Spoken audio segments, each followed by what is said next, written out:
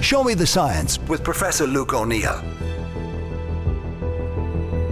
Hello, Luke O'Neill here yet again, and you're all very welcome to my Show Me the Science podcast. And this week is Michael J. Fox. Now, not the science of Michael J. Fox, that would be strange enough, but I've come across a really interesting thing. He's just issued a kind of documentary movie. It's called Still. Now, why would I be talking about this? Well, as people might know, Michael J. Fox, at the age of 29, was diagnosed with Parkinson's disease.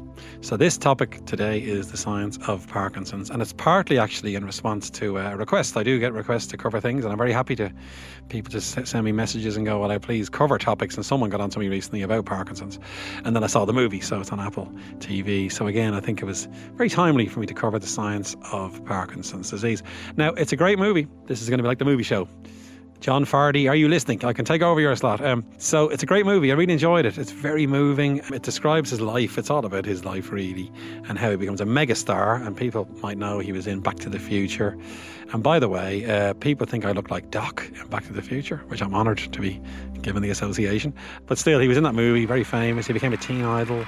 He was in loads of things on TV, Family Ties. Again, it's a few years ago now, but when I was younger, Michael J. Fox was a mega star. He had the world at his feet, very famous. And then, the age of 29, and this is depicted in the movie really vividly, he wakes up one morning and his little finger is twitching. So it starts with a twitch in his little finger, and he wonders, what is that? Obviously, it's a bit unnerving for him. And he's wondering, he describes in the movie how the night before he'd been out on, I believe, what's called a bender with Woody Harrelson, another one of my favourite actors, well known for enjoying himself. And he wondered, was it a hangover? Had he banged his head?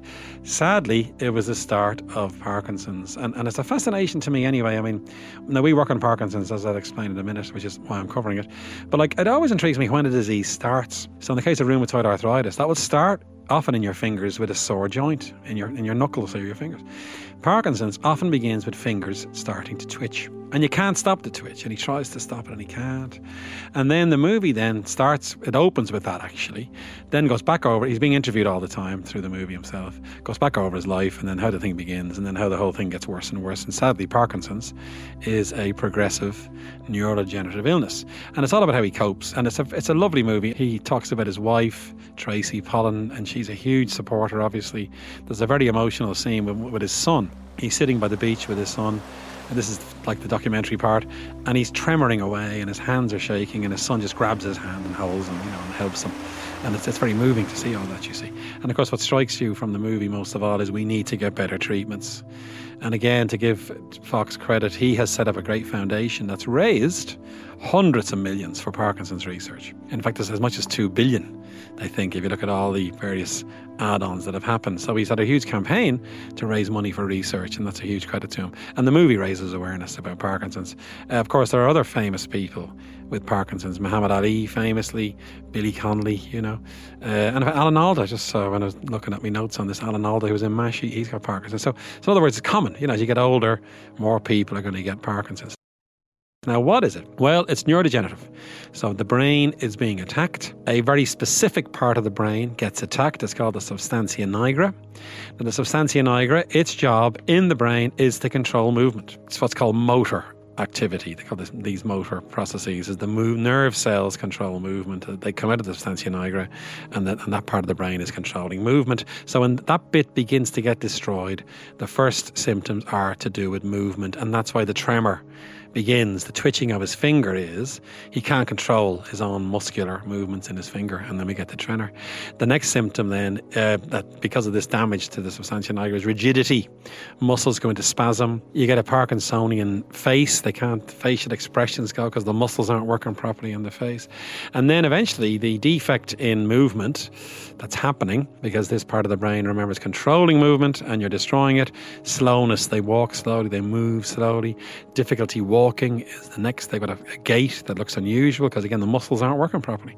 So really it's all about a part of the brain that controls movement being damaged, and then that movement becomes impaired, either through tremor, rigidity, slowness, all those things happen. And then as it progresses, you get sleep problems, sensory problems, and then even cognition, which means thought processes can be affected as well. So ultimately it becomes even worse, like a real brain damage begins to emerge. But initially, most of the symptoms are about movement. Now, what's in the substantia nigra? Well, there's all these nerve cells in there. They make a neurotransmitter, which is a chemical in the brain that connects the brain to other parts of the brain and muscles and nerves and all the rest of it. It's called dopamine. So dopamine is made in the substantia nigra, and that neurotransmitter is involved in motor function, movement, right? And those neurons that make dopamine die. They're dying in the substantia nigra, and that was shown a long time ago now, and that specific part of the brain is being damaged. Now, what's going on? Why would that part of the brain get damaged in this disease? Well, the big breakthrough came probably beginning about 30 years ago now, I think. When they look at post-mortem samples of Parkinson's patients, there's a protein clumping in that part of the brain. This protein is called alpha-synuclein. Bit of a mouthful, but that's the name of the protein. And it begins to form these big clumps in the substantia nigra, right? It's a bit like a toxic byproduct begins to build up, a bit like, pollution. You might think of that way in a sense. And that pollutant is alpha-synuclein, and that begins to kill the neurons. And it forms what are called Lewy bodies. And they were seeing a guy called Lewy, you can see them with a microscope, these big, huge, noxious clumps of protein. And of course, what happens next is the body tries to clear this stuff, and that's where our interest came in, actually, because the immune system gets involved. It goes in, it tries to clear up the alpha-synuclein, a bit like little vacuum cleaners go in. The trouble is they're overwhelmed, and they start to die as well. And the alpha-synuclein begins to kill these vacuum cleaners, if you like, and they cause even more damage. You're in a very contained part of the brain here. All these cells are dying, spewing out their contents, and that stuff is killing more cells nearby. So the whole thing escalates into this brain damage, I guess, is what we call it ultimately. And the cells called microglia, they are like the brain's immune cell. They're trying to hoover up the stuff, and they get overwhelmed and they start to die. We also know macrophages, which I've mentioned several times, I think, which we work on in my lab. They go into the brain and try to hoover up the stuff, and they die as well. So it's a really kind of an inflammatory situation. It's a bit like a fire breaks out in the substantia nigra, and that fire causes all the damage. The fire is the inflammation coming from the microglial cells and the macrophages. That's all great, because now we know this disease is caused by this alpha-synuclein building up, destroying that part of the brain through overactivation of the immune response, which damages the brain ultimately. The reason why the immune response is overactive is because there's so much alpha-synuclein there. Again, an analogy we use is like a vacuum cleaner getting clogged and overheating. That's what's happening. The microglial cells and the macrophages are trying to hoover up the stuff, and then they get clogged and they start to cause damage. And that's the basis for this disease. Now, cause unknown. We do not know why people have this problem. Why in some people is alpha-synuclein being deposited? We don't know. There's genetics for definite, so it does run in families to some extent. Some of the genes that have been identified are LRRK2, PINK1. These are the usual challenging names.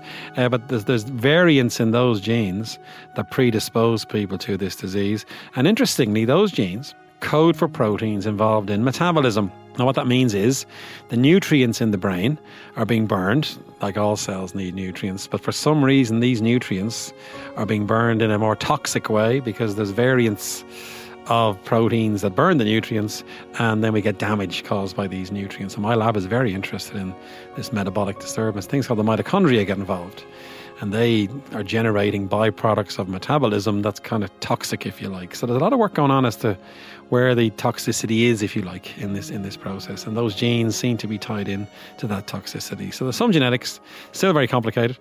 The second thing is environmental.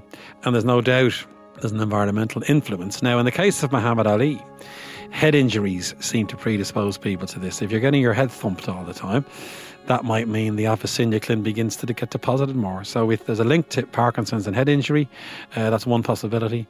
There's controversy around this, by the way. It's still a work in progress, but there's some evidence. Pesticides, have the finger pointing at them. There's a toxin called MPTP, which has been found to destroy the substantia nigra, and that occurs in certain chemicals as well. So there can be a chemical injury, if you will, but only if you have the wrong genes. In other words, we can all get exposed to these pesticides, but we're not getting Parkinson's, are we? But if you're unlucky enough to have variants in certain genes that might be trying to metabolize the pesticide or allow this body to respond to it, and that's not working properly, then the toxins cause the damage. So it's this combination, as ever, of genetics and environment that seems to be causing this disease. Now, interestingly enough, certain things protect against Parkinson's. Caffeine protects. Hence, I drink 2 cups of coffee a day. Well, not quite, but there's reasonable statistics around caffeine protecting. And guess what also protects? Nicotine, of all things. Now, why they protect is not clear, but studies have shown people who smoke are at a bit lower risk of Parkinson's, and coffee drinkers, So they seem to protect neurons. Maybe they're keeping the substantia nigra happy, as it were, stopping it getting really sick. Now, what's the treatment, given that we know that? The big treatment is to give dopamine, because remember, this dopamine is falling because the nerve cells that make it are dying. So replace dopamine. A drug called L-Dopa, which is a precursor to dopamine, is given. There's also ways to inhibit or block enzymes that break down dopamine in our bodies. They're called MAO-B inhibitors. They can sustain dopamine a bit in the brain because it isn't getting broken down as much, and they're being used. Now, they work reasonably well. They get rid of some of the symptoms. Michael J. Fox talks about this. He's always popping L-Dopa, he says, and they can slow it down a bit, stop some of the damage. But the trouble is, they've got a side effect. They can cause involuntary muscle movements. People have strange squirming actions when they're on L-Dopa.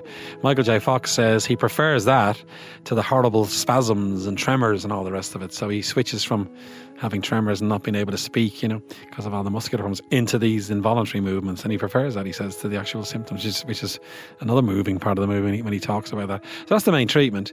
There's nothing that stops it in its tracks. What we'd love is what are called disease-modifying drugs that modify the disease process.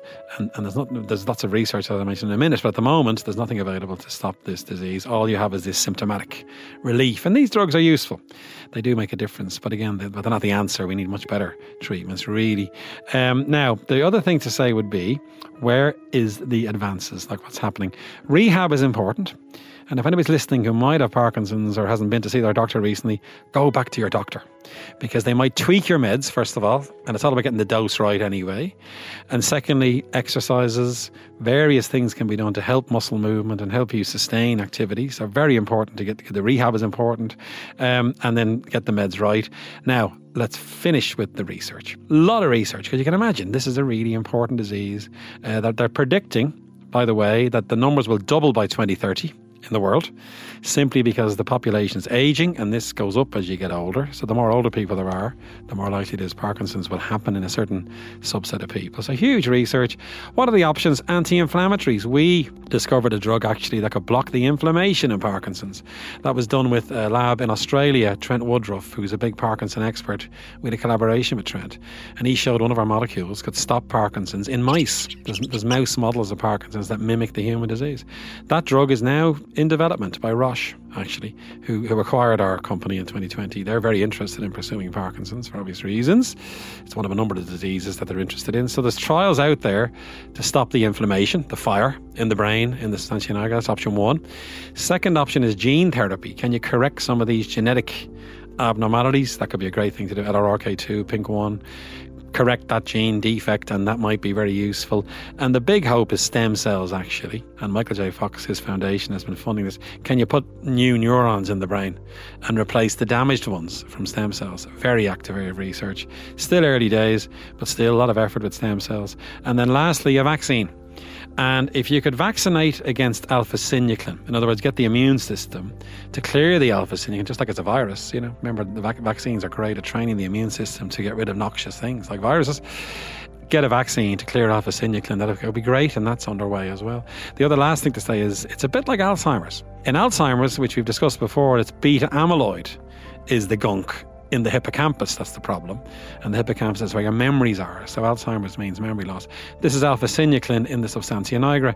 What about antibodies to mop up the alpha-synuclein? There's been progress with antibodies against beta amyloid. In fact, there's been great progress there. They've slowed down Alzheimer's by about a third with antibodies against beta amyloid. So one day they might pursue this now. And in fact, the Parkinson's people, I've no doubt, will be inspired by the Alzheimer's people and go after that. So huge research is happening.